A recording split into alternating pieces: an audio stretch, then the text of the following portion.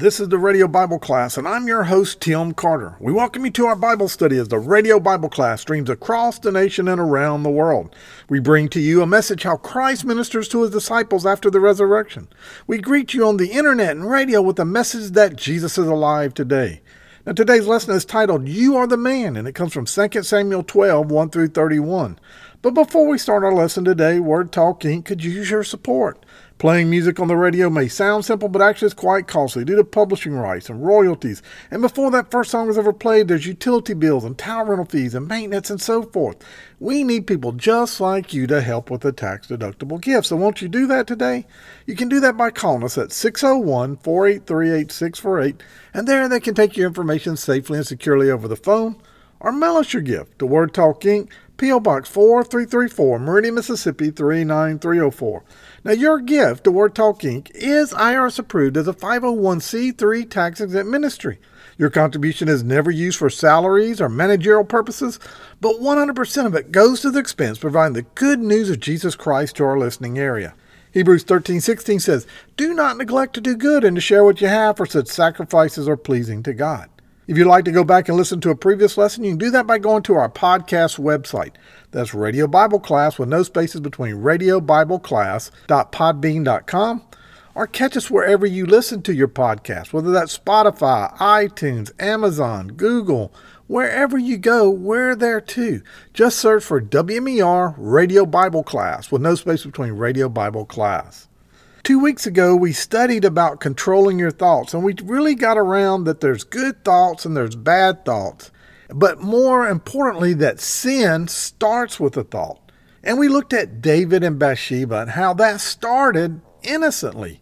David was bored. He's walking on the top of his rooftop, a patio-like, and he sees out over the city this woman bathing on her rooftop. It's in the evening. It's not dark yet, but it's in late afternoon, and she's taking a bath, and David is captured by her beauty.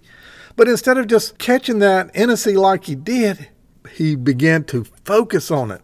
And then he thought about it.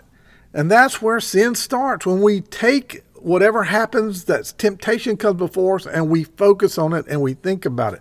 The Bible tells us that he went and asked about her. Someone came back and said, This is Uriah's wife. David, don't do this. This is a married woman. But David didn't care. He sent his servants to go get her. She came back. The Bible tells us that she had just finished her time of the month, which lets us know that she wasn't pregnant. And David takes her and has a relationship with her. And then he sends her off. And he thinks to himself, nobody will ever know. I've been able to enjoy this beautiful woman. David had a problem. He had multiple wives. We've talked about that. I won't go into it. But David had a problem with women. And so he enjoys this beautiful woman and he sends her off. He has his one night stand that nobody will ever know. And we talked about that as well. Even though you think you may be able to get away with it, God always knows. And that sin that you think you can get away with has consequences. That consequence, we can't cover it up. David tried to cover it up by ultimately killing her husband and then marrying her and then saying that he adopted her child. But we saw David try to cover it up instead of confessing his sin. And at the very end of chapter 11, we saw that God was disappointed with David in the sin. God is always disappointed with the sin. Doesn't mean he stops loving us. The Bible tells us in Romans that there's nothing that can separate us from his love. That includes the worst sin ever. That means you're never too far gone. But it doesn't mean that God approves the sin and he's okay with the sin. And we saw that. Matter of fact, I want to read that to you real quick. 2 Samuel 11, verse 27. I'm going to just read the very last sentence in that verse that says, But the thing that David had done displeased the Lord. David developed this ultimate plan that was going to allow him to get away with it. Nobody would know, but God knew, and he was displeased by it. And now we're going to see that God doesn't let him get away with it. God calls him out on it. That's right here in chapter 12 where we're picking up today, we're going to see roughly David's story and how Nathan comes to David and tells him that God's not happy and that you have a consequence with your sin. But we see that David is convicted and he repents. You can also go look at Psalms 51. That is the psalm that he writes about his sin and his repentance. And we can see his heart in Psalm 51. But more importantly, today we see that this story in chapter 12 is our story. It is the story of redemption, from sinner to forgiven. It's the story of our faith, how we got to where we are today. Hopefully, if you have already asked God to forgive you of your sins, you understood that you committed sin that God was displeased with, and you've asked for forgiveness. With that said, turn with me to 2 Samuel chapter 12. We'll start in verse 1. I'll be reading out of the ESV. And the Lord sent Nathan to David, and he came to him, and he said to him, there were 2 men in a certain city, the one rich and the other poor. The rich man had very many flocks and herds, but the poor man had nothing but one little lamb, which he had bought. And he brought it up, and he grew it up with him and with his children. It used to eat his morsel and drink from his cup and lie in his arms, and it was like a daughter to him. Now there came a traveler to the rich man, and he was unwilling to take one of his own flock and herd to prepare the guest who had come to him. But he took the poor man's lamb, and he prepared it for the man who had come to him. Then David's anger was greatly kindled against this man. And he said to Nathan, as the Lord lives, the man who has done this deserves to die, and he shall restore the lamb fourfold because he did this thing, and because he had no pity. And Nathan said to David, you are the man. Thus says the Lord, the God of Israel. I anointed you king of Israel, and I delivered you out of the hands of Saul. I gave you a master's house and your master's wife into your arms, and gave you the house of Israel and Judah. And if this was too little, I would add to you as much more. Why would you despise the word of the Lord to do what is evil in his sight? You have struck down Uriah the Hittite with the sword, and have taken his wife to be your wife, and have killed him with the sword of the Ammonites. Now therefore the sword shall never depart from your house, because you have despised me, and have taken the wife of Uriah the Hittite to be your wife. Thus says the Lord, behold, I will raise up evil against you out of your own house, and I will take your wife before your eyes, and give them to your neighbor, and he shall lie with your wives in the sight of the sun. For you did it secretly, but I will do this thing before all Israel and before the sun. And David said to Nathan, I have sinned against the Lord. And Nathan said to David, the Lord has put away your sin. You shall not die. Nevertheless, because of this deed, you have utterly scorned the Lord, and the child who was born to you shall die. And then Nathan went to his house. And we're going to stop right there for now, because there's a lot to unpack right here. First thing I want you to see is in verse 1, the Lord's call. The Lord sent Nathan to David. First of all, this isn't right after this all went down. As a matter of fact, we find out as we go through this chapter that the baby has been born. We saw this, that child that has been born is going to die. So we know it's been at least 9 months. Most commentators seem to think this is almost a year afterwards. So the child is born, it becomes sick. But the prophet Nathan was sent to bring this message to David. The Lord told him to go and confront David. If you remember, I started off telling you about how the Lord was displeased. And we see this because the Lord sent Nathan to David. He was displeased with it. He wasn't going to let him think he got away with it. David was convicted, I'm sure, by the Holy Spirit, just like we are. But he didn't listen to that conviction. And so God sends him another chance. He mercifully sends another person to speak to him about what has happened. What I want to say to each of you listening to me is you shouldn't assume that God's always going to keep sending people to speak to you. Matter of fact, the Bible tells us there will come a time when God will shut up. He will be quiet. In Genesis 6:3, it says, my spirit shall not strive with man forever. When we sense a conviction by the Holy Spirit, we need to respond to it immediately because it might not always be there. God may not always send us someone to help us be convicted by the Holy Spirit. So God put a call on Nathan, and he sent him. But we also see that Nathan had a relationship with David. We know that because just several chapters back, when David wanted to build a temple to put the Ark of the Covenant in, Nathan told him to go ahead, and then what happened? Nathan said, the Lord spoke to me last night, and you're not to do it. You're to secure the nation of Israel, and your son will do it. You can go ahead and prepare everything, but you're not to build it. There's too much blood on your hand. So we know there was a relationship between Nathan and David. But anyhow, Nathan is smart enough to come and use a parable instead of just sticking his finger in Nathan's chest. And in this parable, Nathan was smart enough to use a lamb because back in those days, a lamb sometimes was kept as a pet. And Nathan uses a story of a pet lamb to speak to David and convict him. Now, in this story that Nathan uses the story of theft. And David, in sense, really had stole something from Uriah. He had stole his wife, but not only had he stole his wife, he had murdered as well. If you study the Bible, you understand back in those days that when you were married, the man had ultimate rights and authority over the body of his wife. David wasn't married to her during his one-night stand, and because of that, this was adultery, it was sexual immorality, it was theft, and ultimately murder. And as we get to the end of this parable, of this story that Nathan's telling, we see David condemns the cruel man in Nathan's story. David is angered by it. I want you to see that Nathan never asked David for a decision, a judicial decision. David just naturally assumes that the story was true, and David immediately passed sentence on the guilty man that's in this story. David has no idea anybody knows about what has gone on, and so he passes judgment on the man that did this, and he says the man will surely die. What David did not knowing is that he condemned his own sin. And so he condemns this man to death, but not only death, because he knew that death wasn't enough, he was also going to make that man pay fourfold what he had done. Well, how does this apply to you and me? Well, first of all, this is a typical response for people. People rarely see the problem in themselves, but they see it immediately in other people. They can see the problem in other people, but not in themselves. I would tell you that most sin is because of us. The truth about most sin is it is us. It's from us. It's our thoughts. It's our feelings. It's how I feel about a certain situation or whatever. It's what I wanted. It's what I think I deserve. It's because of us acting in our natural flesh that we sin, and our sin is against God. And sometimes we don't ever see that the sin is us. And that's what happened with David.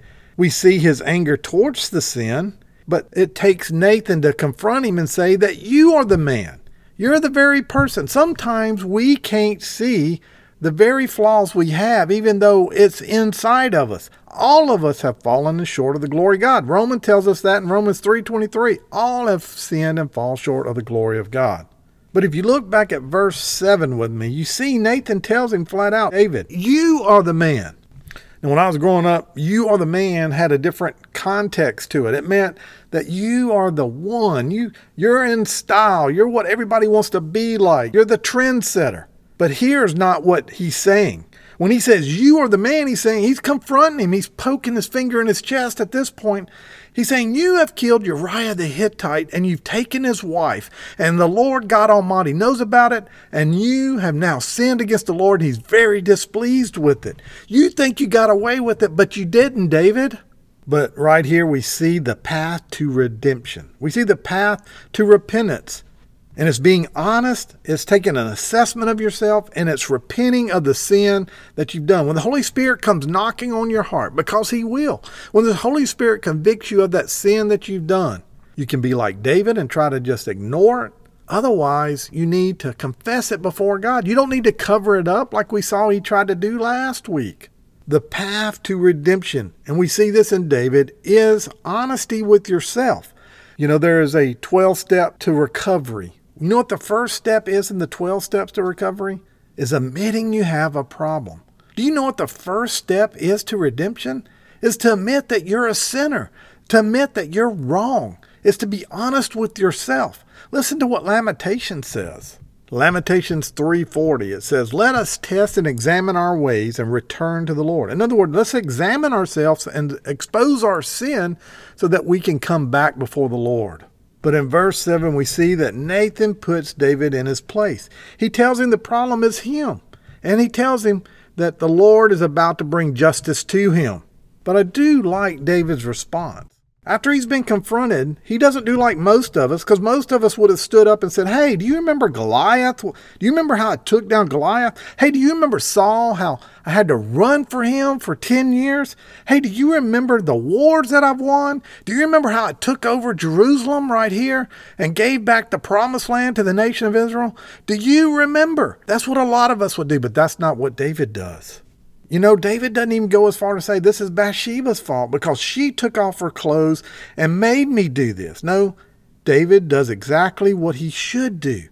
David got the hard rebuke from Nathan, and he simply admits that he sinned. And he says, please forgive me.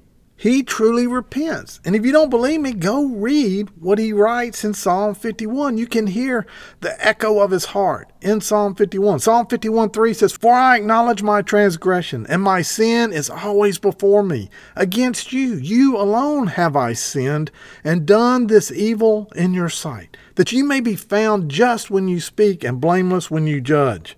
If you want to know what true repentance looks like, true repentance has no demands. It makes no excuses. It gives no clarification or justification. It just owns the sin and says, I'm sorry. I'm going to change.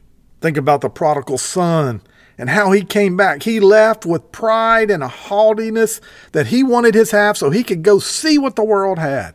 But when he came back humble, and he owned it, and he asked for forgiveness. Psalms 32:5 says, I acknowledge my sin to you, and my iniquity I have not hidden, I said. I will confess my transgressions to the Lord, and you forgave the iniquity of my sin. Hopefully by now, if you're not a Christian today, if you've not truly repented, if you've tried to justify your sins and the way you grew up and the rough life you had, there's no excuse. And it's really simple. All you have to do is admit that you're a sinner. You have to admit that you need a Savior and ask the Lord Jesus Christ to come be the Savior of your life, to come and help you through your life. The Bible tells us in 1 John 1:9 that if we confess our sin, He is faithful and just to forgive us of our sins and to cleanse us from all unrighteousness. What that means is He'll cleanse us from our sin. What you need to understand is that it just takes a confession.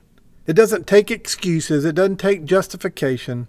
It just takes ownership of what you've done and ask for forgiveness and be willing to turn from it.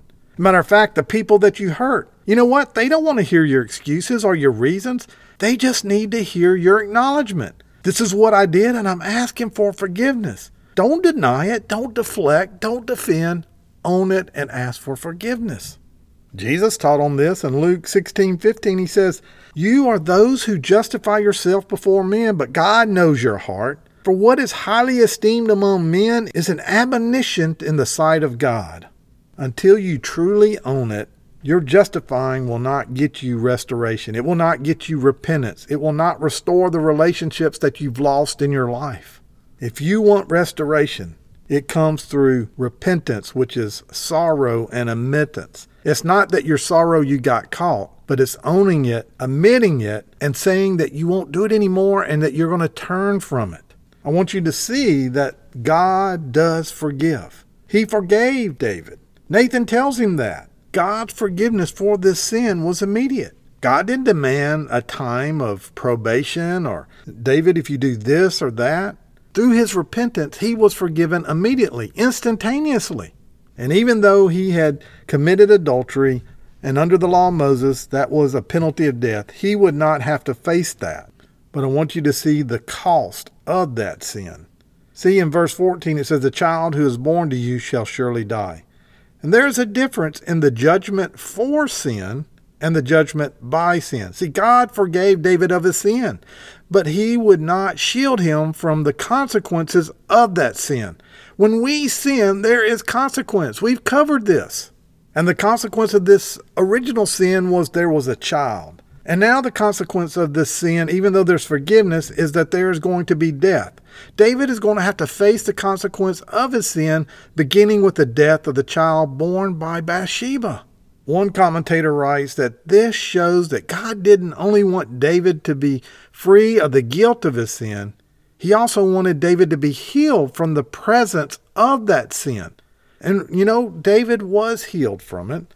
Because when you look through the Bible, we never hear again about David committing adultery, which was against God's law. And then we see in verses 15 through 23 that the judgment of the Lord does come down. The son does die. And this is why some people have a bad rap on God. See, God loves us, but God also chastises those that he loves. I'm going to read it to you out of the New Living Translation because I like the way it's worded, but out of Hebrews 12:6, it says, "For the Lord disciplines those he loves, and he punishes each one he accepts as his child." The Apostle Paul was trying to teach us here that we are to accept our suffering and our discipline from God as a good thing. Even though we don't understand the goodness in it, he's treating us as a son of him. You know, when my children do something wrong, what do? Even though I forgive them of what they've done wrong, there's typically a spanking that came along with it. And what the Lord is doing right here is he spanks David. And I want to make sure you see that the chastisement, what is happening is on David and Bathsheba and not on the child. This illustrates just what Jesus did for us. Even though we are forgiven of our sins, there was a price that had to be paid. God didn't simply just pass over or excuse the sin. It was forgiven, but a price was paid. And the price that was paid for you and I was Jesus going to the cross and ultimately taking on our sin for the world and dying on that cross so that we could believe in him and let his blood wash over us and wash us clean, to take away the brokenness of us and allow us to stand before a holy God. And so this is an example of a price that has to be paid for sin. And I want you to see David's heart in all this. Even though there is a consequence and a price to be paid, David didn't just accept it. He fasted for the child. He did an extraordinary prayer and fasting, but it didn't change God's mind. David understands the consequence of the sin, and he does everything to plead for that child, just like you and I would plead for our child. It says that he went to the house of the Lord and he worshiped. We see that David didn't turn to man. He didn't turn to the doctors. He went to the true physician. He went to God Almighty and said, "Don't let this happen. Give me another choice." Even through all this, the child dies. But we see that David had a peace with it. He had fasted, he had prayed, but he had a peace with it because he knew where the child would be. Look at the very last verse, verse 23. "But now he is dead. Why should I fast? Can I bring him back again?" And this is what I want you to catch. "I shall go to him, and he will not come to me."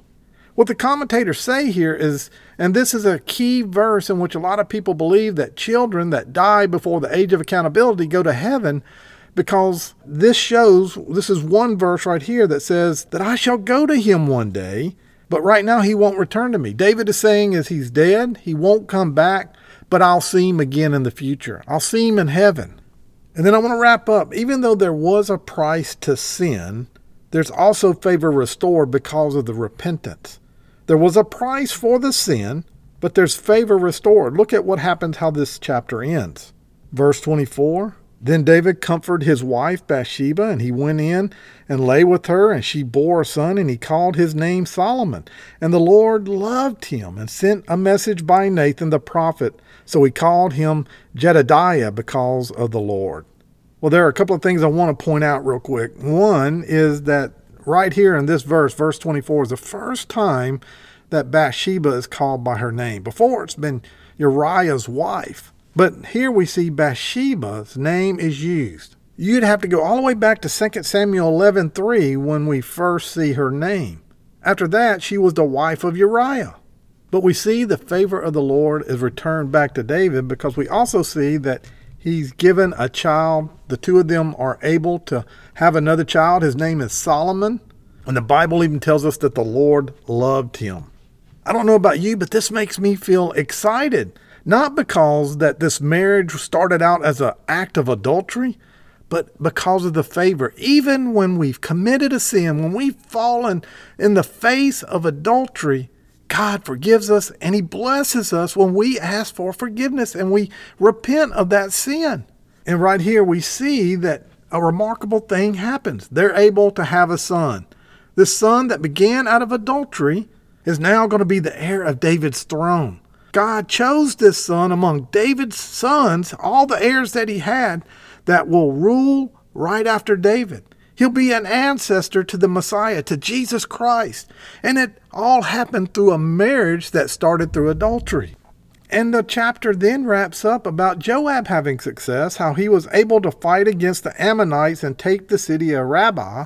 And he sends a message to David and tells David to come, and he does. They conquer the city. This may not sound like much, but remember, he's been battling this battle since this child was conceived. So this battle's been going on for over a year, and then now he's able to conquer the city. The victory of the city comes only after David gets right with God. After what had seemed to start this battle out of a sin, comes a victory when he does repent. Again, that should bring us excitement of the favor of the Lord that comes when we turn to him and we walk from our wicked ways. I'm out of time, so let me close with this final thought.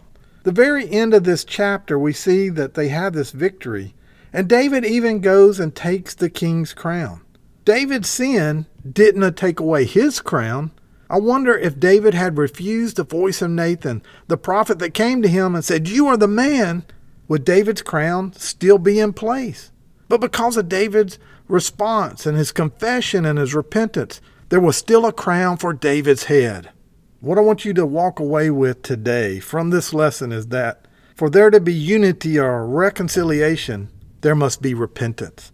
And before repentance, there must be belief. Our belief must be strong enough with sufficient understanding that it doesn't just drive us to our knees to save our skins and get into heaven, but it also compels us to make the sacrifices necessary to change our conduct and the way that we walk. And that's my question to you today. Are you walking with the Lord? There's a lot of you listening that say that you're saved, but my question to you is your belief strong enough through that repentance, through that belief that it wasn't just going to your knees and praying a prayer, but it's enough to make the sacrifices to change the way you walk? And if it isn't, I ask you today to go back to your knees and ask God to help you walk more aligned with him.